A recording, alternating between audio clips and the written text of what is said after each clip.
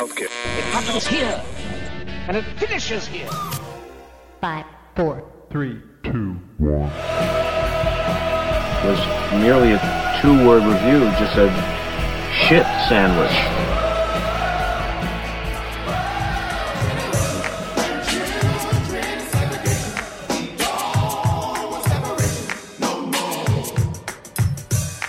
I'll tell you what freedom is to me. No fear.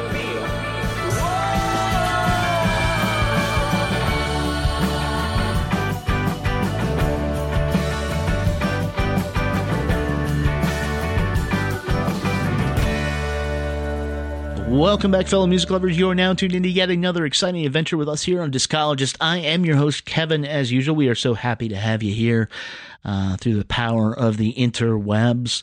We're going to take you down a little jazz hole, put you on a jazz odyssey this week, which is fine. I hope it's fine with all you guys. In the 400 episodes that came before this is Chunky Glasses, the podcast, I hope we made it clear that we do sort of celebrate all music. We cover every kind of music. We do it voraciously, sort of omnivorously. All this stuff is based on sort of vibrations, and we try to get out there and feel them all. Now, particularly with jazz, thanks to my friend Marcus Moore. He used to be with Bandcamp.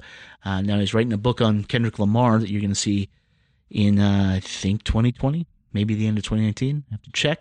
But the point is that he's a huge jazz head, and so just talking with him, he could put stuff in front of me, and I could listen to it, and as a musician, as a person who talks about music, and a person who just loves to listen to music, I can dig deeper into it, because I have this person I trust, and they're putting this in front of me, so I trust them, and I'm going to trust this piece of work.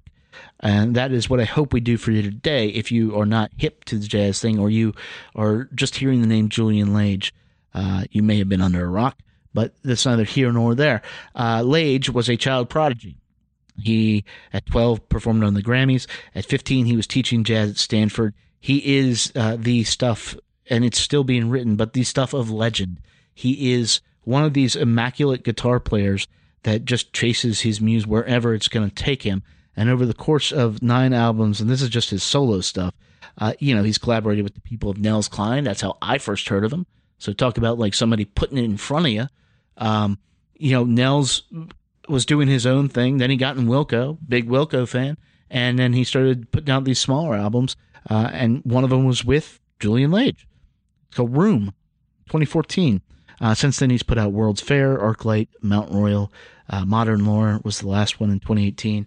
And so now on Love Hurts, he is back to sort of honor where he came from. There is Ornette Coleman. There's Keith Jarrett on this. And there is the title track. There's Roy Orbison. And it's all sort of lovingly attended to by this remarkable trio that he's assembled. And so beyond being just a great collection of songs, the performance is great. You're going to get sort of a little education into jazz. It is, and I haven't talked to him, so I don't know if this was the intent, but it is, and I believe maybe should be handed out as a little jazz primer. If you're curious about jazz, pick this up. It'll start dip your toe in the water, and so now he is sort of paying it forward, putting it in front of you all. My friend Casey Ray is going to be stopping by here real quick to talk about this album. A minor jazz prodigy in his own right, amongst other things. Host of Dead to Me. He's been on. He's written a book. You're going to hear all about it, but he does know and love jazz, so we're going to do that. But I wanted to get you into this real quick now. So what we're going to do, there's a classic Ornette Coleman track. It's called "Tomorrow Is the Question," and this is Julian Lage's take on it. So check this out, and when we come back, Mr. Ray is going to be joining us as we dig into Julian Lage's latest album, Love Hurts.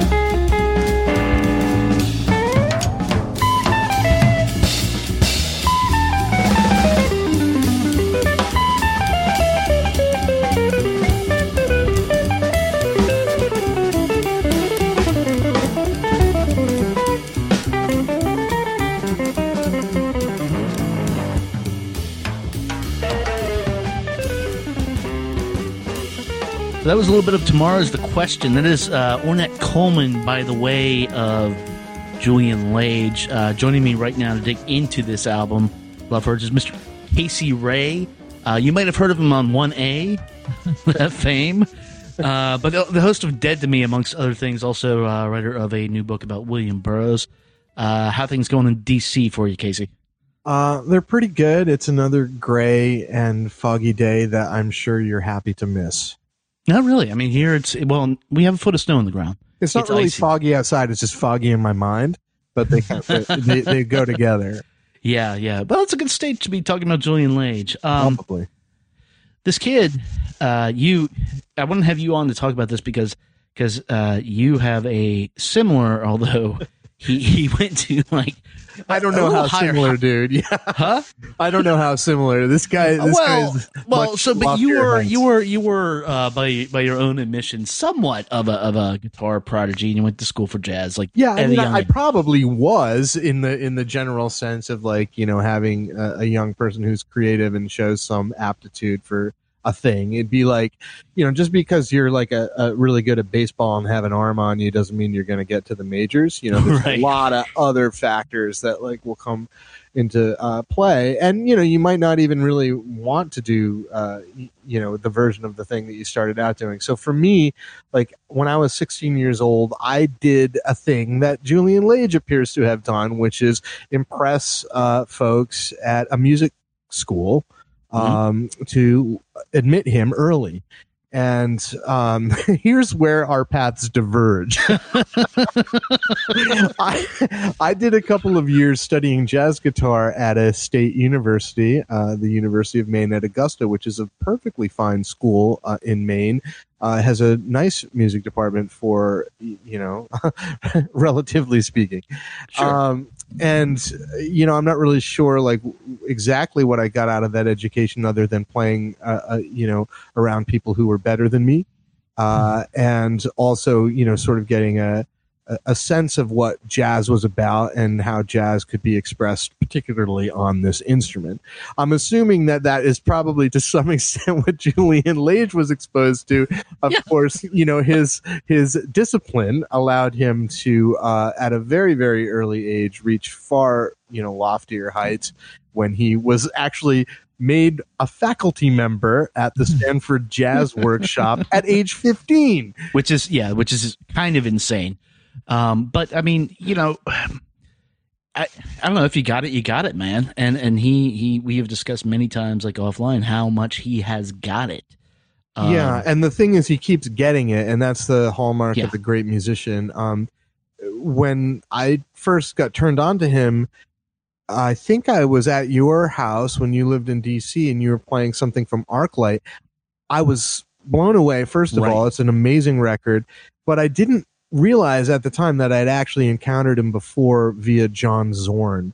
And then I realized that, you know, Nels Cline was also in the picture as a sort of, you know, guitar mentor, colleague figure.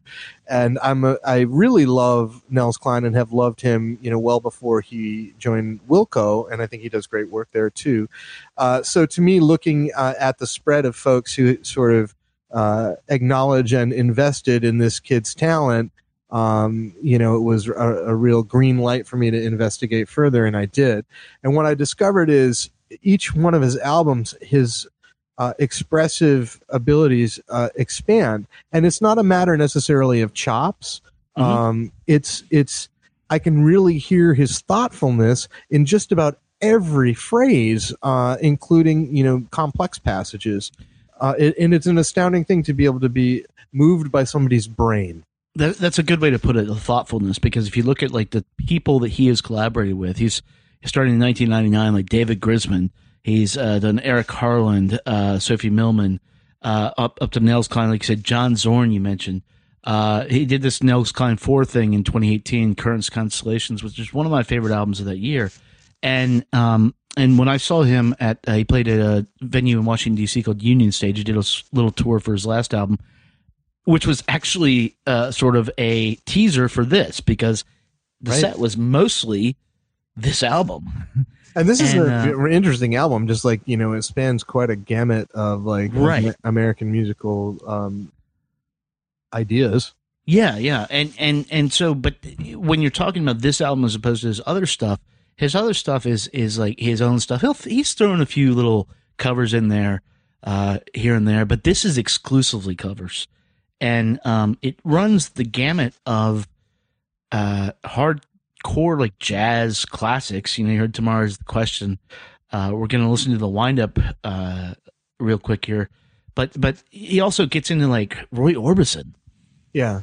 And, well, he's always had that sort of, 1950s streak that's shot through his music. And some of it sort of almost comes across as squeaky clean, to me, he's like the Chet Baker of guitar. Chet Baker was a trumpet player, but like he's got this sort of, coiffed quality that comes across, and especially when he does like a 50s song or whatever. But the funny thing about, he can get ugly and weird, not like super ugly. Like Nels Cline is more atonal and kind of goes colors outside the lines a lot more. But I think about the difference between Nels and say John Zorn. It's like Nels is like definitely an Obi-Wan type guy, and John Zorn is like a Darth of some kind. Yeah. So I would put Lage on the light side of the Force, but there's no doubt about it, he has some understanding of the dark side as well. I think it's funny because his normal axe is a Telecaster, which is something that I don't often associate with jazz, and I could just be wrong on that or not, versed. You're not wrong. Telecasters are, they're chicken picking instruments, and at best you can get a mid range with a lot of bite that gets close to almost like a Les Paul region, but still twangs a lot. Yeah, and the twang is not something that you associate with jazz. Jazz often has like a rolled off tone, and oftentimes those are solid body instruments like a Les Paul with on the bridge pickup, and it gives it a sort of fat and muffled tonality. But Lage's tone is definitely accentuates the 50s Buddy Holly-esque kind of bends, and he would probably play really elegantly with a tremolo, but I don't really hear him do a lot of or whammy bars, the kids call it. I don't hear him do a lot. Floyd Rose, motherfucker. Yeah, right. No, he doesn't do dive bombs. That's for sure. But he also gets most of it across with his left hand, and I think he's just such a sort of artful articulator of ideas in these melodic lines. And like I said, sometimes they get a little bit hairy, but he always sticks to the landing.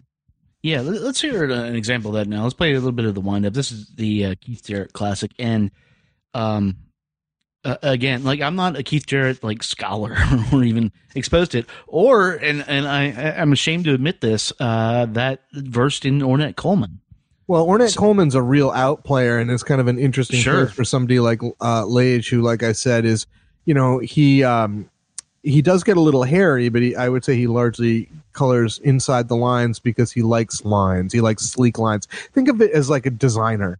You can imagine somebody like Lager as being like really interested in fonts. And he has a few select fonts that he prefers, and he tends to work with those. And none of them are Comic Sans, right? And none of them are Comic Sans, but Ornette Coleman isn't Comic Sans. That's just sort of like some alien script, and it's really the definition of out. And when you think about somebody like Keith Jarrett, he plays like intense clusters of notes, and it's almost like being pelted with the world's most intense but incredibly beautiful rain shower. Sometimes it gets a little scary. You're positively enveloped, and the tonality of being stuck in like a corrugated shack in the rain it can be very intense. So it's interesting that Lage would choose either of those composers, performers to there's two Jarrett songs on this album interpret. And so this is one of them. This is a little bit of the wind up.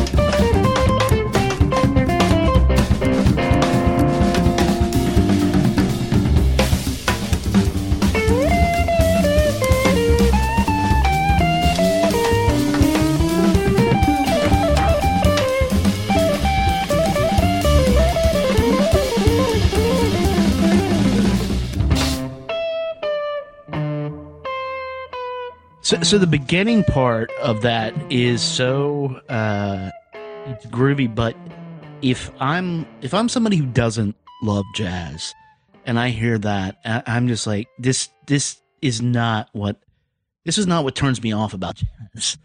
It is the collection of notes retranslated into like an idiom that people can understand or digest, who might not usually get into this. And I think this is something that's kind of fascinating about his career today is the choices he's made, and I will not call him like pop jazz, but he certainly is more popular, and he's making choices that put him in front of people more than say somebody it's not smooth jazz or any of those absolutely not more sanded off versions of jazz, which can be intense, exploratory, and is again largely an improvisatory medium. So the fact that you have somebody who's kind of sleek about it, but isn't cheesy on any level. There is zero cheese to Julian Lage. So if you're hearing this, you've never heard him before. If you're listening to this show and you've never heard him before, and you're like, oh, I don't know, it sounds kind of like prissy. It's not. He really, really is a bold player. He is, and he marries on this one more so than the others. And I think this was actually the mission statement for this. He marries composition to his improvisation.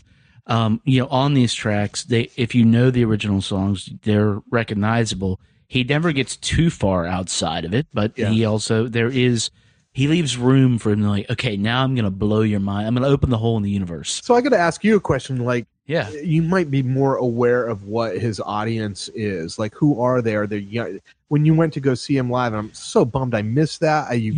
I got that live recording that somebody in the audience. Yeah, we'll put in the show notes for that too. It's so incredible. And I'm such a shut-in. I really feel bad about not going, but I'm not a shut-in. Look, I have a toddler and an 8-year-old, so that's kind of like that's de facto shut-in. But what I got from that recording was that he was really digging into this material, and it is, like you said, very much representative of the composition, but it's also totally his interpretation. Yeah, I mean, the audience for that, in my opinion, reminded me of a Phish after show jam band audience. And you would know what that means. I don't know if our listeners would. So I've never been backstage at a Phish show. I can tell you that. I've never been backstage. Well, no, not backstage, but like so like when Phish played Hampton in like 1998, I think. That was when I went to that show. There was hotel lobbies and everything around there. There was like Charlie Hunter set up. There was all these other associated bands. Some like iteration of Medeski, Martin and Wood. Somebody. Yeah, I don't know anything about that, man. That's all news to me. Yeah. I saw Phish open for Carlos Santana in 1991. That was the only time I ever saw them. I lived in their town for like 15 years. Well, I'm here to tell you the members of the band. And I'm here to tell you this was happening. Literally everyone who has worked for them. This was happening. And so you would see, and so the people at the show, there were people up front that were clearly from like a jazz department of some school in DC. Is that right? Yeah. And they were clearly, and they were all like they were studying like everything about it. But then, so we had like three people back. It was just nerds. Yeah. 3 people back. It was the jam people. And it was, you mentioned guitar nerds. It was people who just understand, whether they got to them through jazz or through Wilco because of Nels Cline, that this kid can fucking play. And so like people who are like they probably idolize Trey, but have expanded their pantheon to include other slingers. Yeah. That's actually absolutely right. Absolutely right. And that's the way it should go, kids. You shouldn't just listen to Trey Anastasio. But I think what was phenomenal for me about that set and his career to date, I think, so I expected that room to be half full. I expected nobody to be there. I was covering it. I was like, sweet, I'm just going to get there. And the motherfucker was sold out. Wow. And and in DC, that's not for a jazz show, it's a jazz show. Yeah, it's a jazz show. I think he must be doing an awful lot for jazz in his way then, because he's kind of giving folks permission to feel a kinship with that style of performance and composition in their era. And that's what it's really all about. If you have somebody who's representational of like a real vibe or a real feeling and can claim that as their own, then there's no reason that it has to be put into, some parlor or museum. It can be living and breathing in the here and now. The same is true with Jam. I mean, I didn't mean to give Fish shit or anything. I just didn't come from that scene, right? Like, so I don't have a lot of familiarity with it. And nor do I like actively participate in that culture. And it's very much a live music culture. And I really think that that's a beautiful thing for people who live that experience so deeply, clearly. I think that culture actually benefits people like Lage because there's not a lot of discerning taste sometimes in that culture. And then, but so the barrier to entry is just like, can he shred on a guitar? Julian Lage is like, yes. And also, right. I'm a jazz genius. And, let's talk about his combo too. You know what I mean? Like, it's a small combo band, and it, even though he's sort of the star attraction, he's not the sole emphasis. And I know his band has changed a little bit, but it's this is the third album. Trio? Yeah, it's the third album with the trio. It's Jorge Roeder and drummer Dave King, and these are guys that he met and was just like.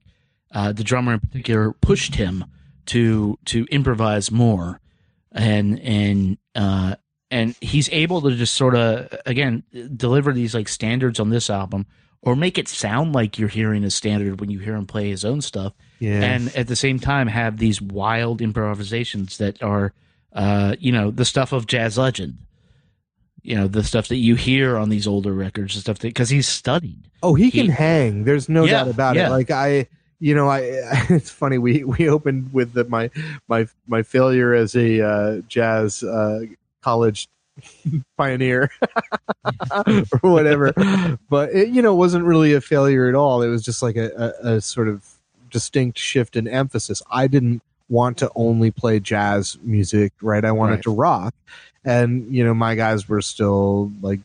I don't know, Jimmy Page, Jimi Hendrix, Tony Iommi, and but jazz was always in there, and so I also had a real strong affinity for folks like John McLaughlin and Mahavishnu John McLaughlin and Robert Fripp and stuff, and I think those guys are just as core in my development, and that is within the jazz universe that Lage touches on, especially through his relationship or proximity to the Nels Kleiniverse, which I think is probably more the prog jam, the prog jazz Venn diagram is almost a circle. I mean, as a guitar player, what I really appreciate about Lage, though, is that his thoughtfulness and his articulation and his chordal, sort of harmonic sensibility is beyond the pale. And so I want to break that down so people who aren't like music theory nerds can get a sense of what that is.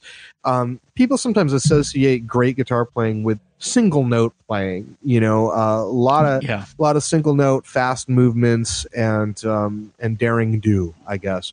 But there's another, I think, musical intelligence in improvisation that is equally impressive. And to me, I'm even more impressed because this is a deficiency in my own musical patterning, right? Like I've always done well with in the sort of Fripp end of the pool or even the McLaughlin end of the pool when my chops were up that high, and at one point they really were. Sure. But like the amazing thing about Lage is just that he can have these really elegant sentences spoken through chordal interpretation. And when I use the word harmonic, we're talking about chord clusters. They imply chord changes, but they're also ideas that, much like melodies, are communicating something to you, like a sentence or a thought or an idea. He's a master at that. And I usually, the guitar players like that are rare. And I always sort of fall for them because they represent something that is missing in my sort of primary toolkit. Besides Klein, who do you think is a contemporary of his? Boy, on that instrument, that's a real tricky one. We have talked a lot because of my, weird situation with the Grateful Dead about some of the fake Jerrys, right? Yeah. And so I've scoped a lot of the fake Jerrys because one thing that I was worried about in becoming so sweet on Garcia, so even late in life, was that I would end up picking up too many of his turns of phrase, I guess. Right. But that made me wonder also, like, how are these other people that are like high caliber players, at least? I mean, even if I don't like what their, situation of origin is, I can at least, recognize that they're at a really high level as musicians. So folks like Jimmy Herring, for example, what is Jimmy Herring all about? Well, he's really like intense, almost bionic in his ability to express himself in single note, like shred clusters. And that's impressive, but I know what that is, right? It doesn't wind me up all that much because I kind of come from that universe, except he is obviously like a technician of non-parallel. But he's also operating in the jam scene and came from it. He was playing with Colonel Bruce Hampton and has been the touring guitarist with Widespread Panic for decades now. Right, but at heart, he's a jazz fusion player. Yes, absolutely. And I understand that type of player. I can look at a guy like Steve Kimmock, and I know that you haven't really warmed up to him or whatever. I think it can take a while. My issue with Kimmock was over the years is that, like, when I was running a record store, people would come in and just be like, Kimmock. And I'd be like, what are you trying to express to me? It's like if they're buying Dave Matthews Band tickets, they're just like, you got any Dave? And of course, immediately I'd be like, you mean Dave Stewart of the Eurythmics? Yeah, exactly. It's like, let me show you, whatever I could do to like be a dick about it. So I had all these negative associations of Kimmock in my mind over the years. But what I found with Steve Kimmock is, and this is, I would say Kimmock might be Kimmock. I just said it. Yeah. God, fuck that guy's name. Sorry, Steve, if you're listening. Pendergrass. I hope you can come on Dead to Me soon. Yeah. But the thing about Steve Kimmock's playing is that he is also very thoughtful and you got to hang with him for the whole paragraph. You know what I mean? You're not just getting like a lot of like real like hot tickles, or like somebody like humping your leg, basically, right? Like Kimmock is not a leg humper, and Lage is also not a leg humper. So I think that I like guys like that because it, there's a certain amount of class, I would say. Yeah, no, class is what it comes to. And I think class is what this album is about. I want to play another track real quick. This is the title track. I know you love this song. I know I love this song. I know everybody loves this song. But I want to play a little of this, and we're going to come back and talk about how or why or if Lage is that sort of magical key for people into the jazz world, and it's because of stuff like this. This is Love Hurt.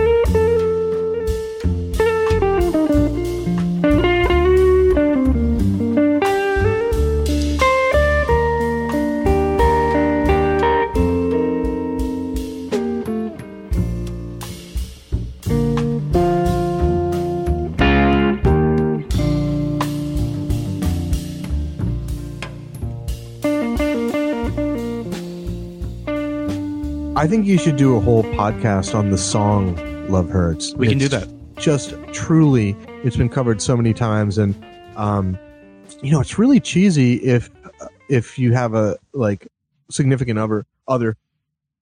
If you have a significant other and there's a song that somehow, for whatever reason, you kind of really enjoy together. Yeah. And the funny thing is, content aside, lyrical content aside, my wife and I really love this song just because I think we independently ended up really appreciating the multiple versions of this song. Do you celebrate the Nazareth version? I love the Nazareth version. Okay. Listen, Emmy Lou and Graham Parsons are wonderful. I'm the biggest Everly Brothers guy in the world. I love Roy Orbison too. Look, Cher's version is pretty fun. Yeah. but the Nazareth version is they really stamped that, and they stamped it, I think, potently. Yeah. That's putting it right. But this, it's a timeless piece. It's one of those songs that is just true, and you don't know how Bud O'Brien I don't know if that's how you pronounce his name, but you don't know how he got there, and that would be a subject of a whole podcast series. How do you get to that song in as a writer? But once it's there, much like Sweet Caroline, it's the truth. I get it. Right. It sort of takes you by the collar and it sits you down, and it tells its universal story, and it imprints on your entire understanding of being a human. Yeah. So that brings us to Lage's version. So I, he opened that show that we've referenced in DC with this track, and setting the mood isn't even right. It's it's a new venue. Let's put it that way. There's no grime on the thing. It's not a smoky jazz club or anything, but it transformed the place into something by that, and people who were the normal DC concert going audience just sort of settled, and all of a sudden and it transported everybody into Lage's world. And I think the song does that on record as well. And I wonder, it's quite a feat. Let's add Lage's interpretation of "Love Hurts" to the pantheon of wonderful voicings. Yeah, exactly. And so what I wonder is the inclusion of that. The album is named this. If this is maybe an intentional, Lage has self-awareness, and he understands his place in jazz history, and so by doing this is sort of, it's not just putting a little stopper in the door for people to come in. It's leaving it way cracked open. Yeah, so you can see what's going on in there. You can see what people are watching on TV, just hanging out, and it's maybe I should go in and hang out with those people. This guy's only 31 years old. Let me just puzzle at that. I was going to be a freshman in high school the year after he was born, and you're just a squeak older than me, so it is pretty wild to consider that somebody would have this level of erudition, not just as a player, but kind of really be able to soak up and represent a certain enormous range of American music, whether in his own compositions or in this spread. And going from "Love Hurts" to Ornette Coleman it makes me proud to be an American. And this is what I'm a patriot about, motherfucker. That's true. This particular segment of American music is, for a while, I think it was in danger of dying out. I know people have taken issue, especially with black jazz artists, of saying you see somebody like Makaya McCraven pop up. Definitely see Robert Glasper, or now Shabaka Hutchins, who's not American, but and they're like, oh, it's the new golden age of jazz, and people are like, don't call it that. And I was like, fuck you. No, nobody is listening to jazz. And get them in, man. Look, I know that music in America, the music industry in America, is just it's shot through with the same tensions that we're seeing in society in general. And I think music has always been a place where folks can be inspired by the broadest and most diverse range of expression. And I would love to have that continue. So I don't like to necessarily get into that sort of mindset. However, when I think about something like Kamasi Washington, someone like Kamasi, who it gets an enormous amount of press for his genre, there's no doubt about it.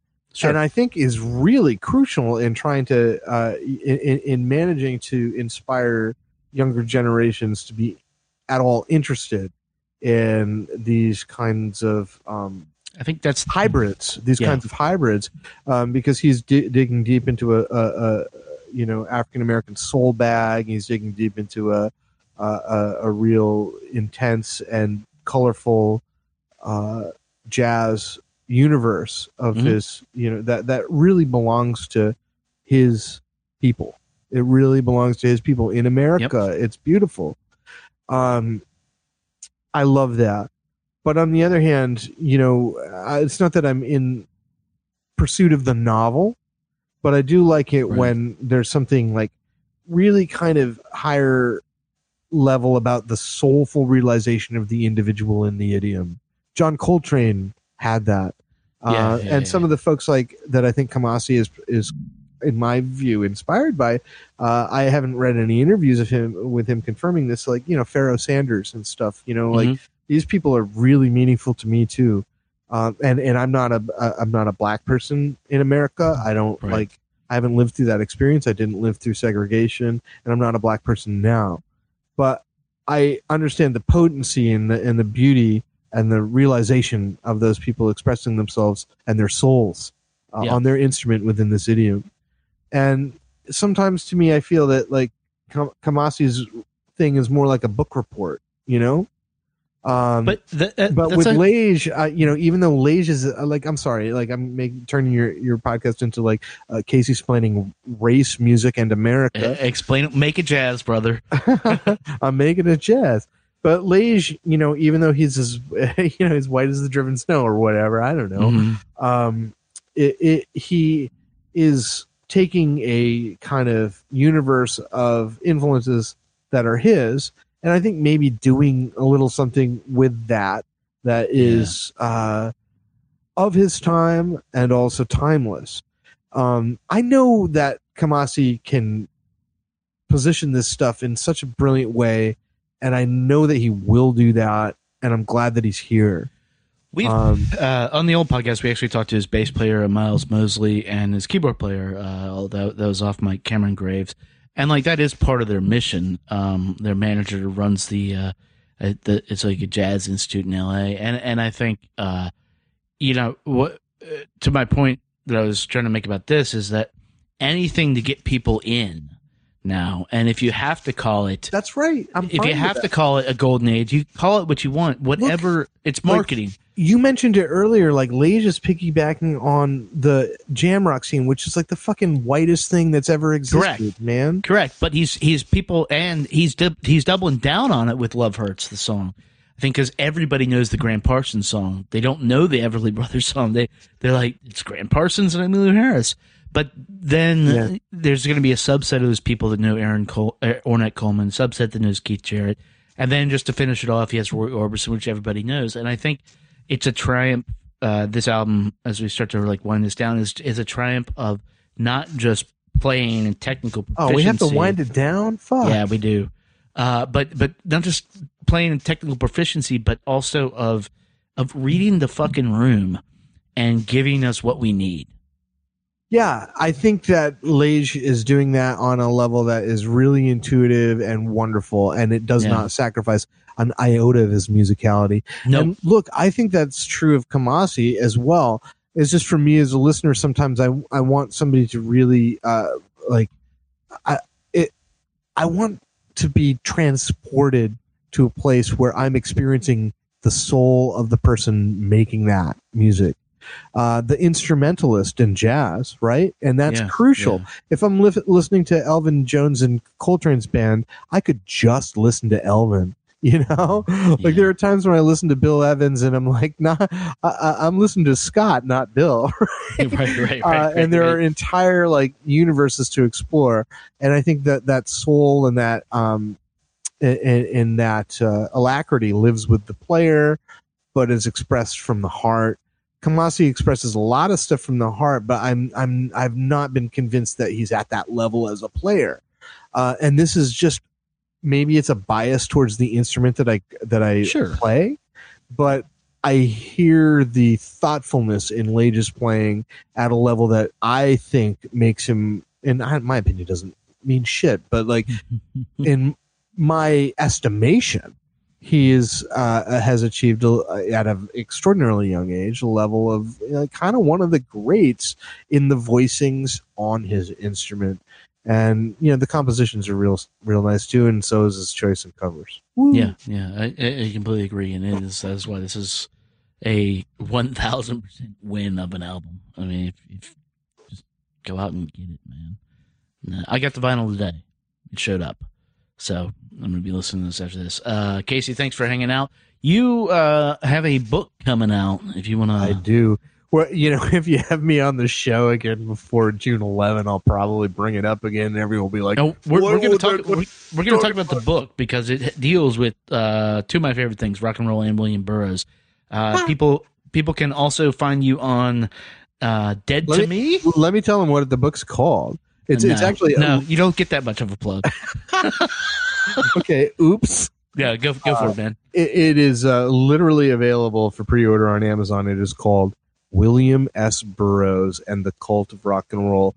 And this is quite a yarn, my friends, because even if you don't know the Beat Generation writer who, he's got a pretty dicey personal history. Indeed. But compelling, then you may be thrilled to hang out with musicians like Kurt Cobain and Lou Reed and David Bowie and Patti Smith and Thurston Moore and the Rolling Stones and the Beatles.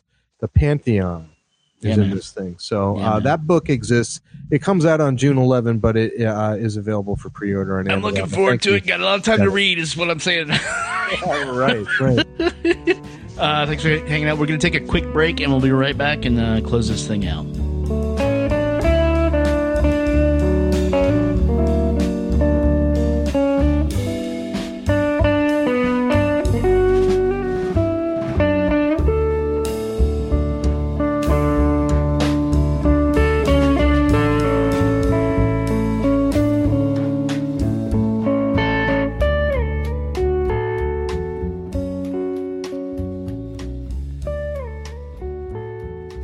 Julian Lage's Love Hurts is available everywhere now. I know the vinyl is available because it is in my possession.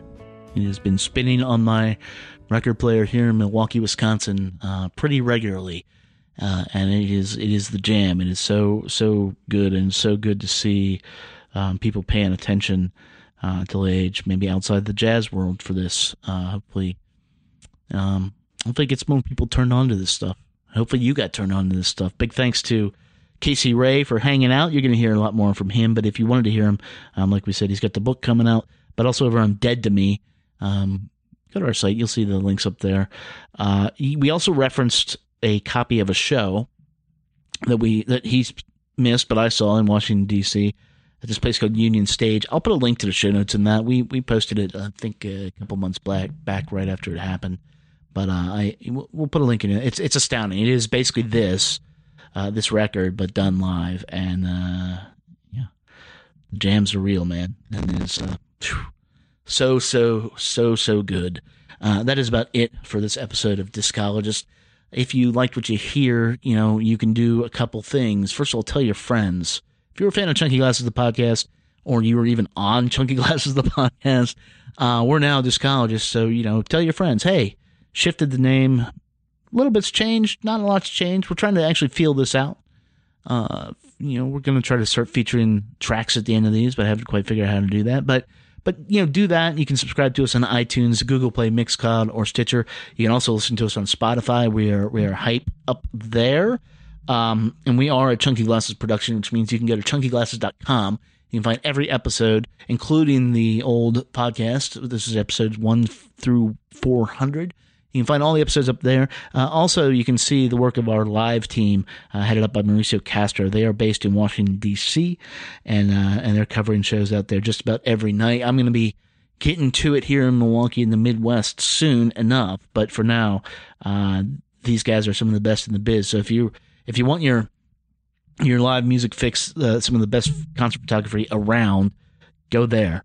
And follow us on Twitter to see a lot of that, and Instagram. That is at Chunky Glasses there. We're on Facebook, but just / Chunky Glasses.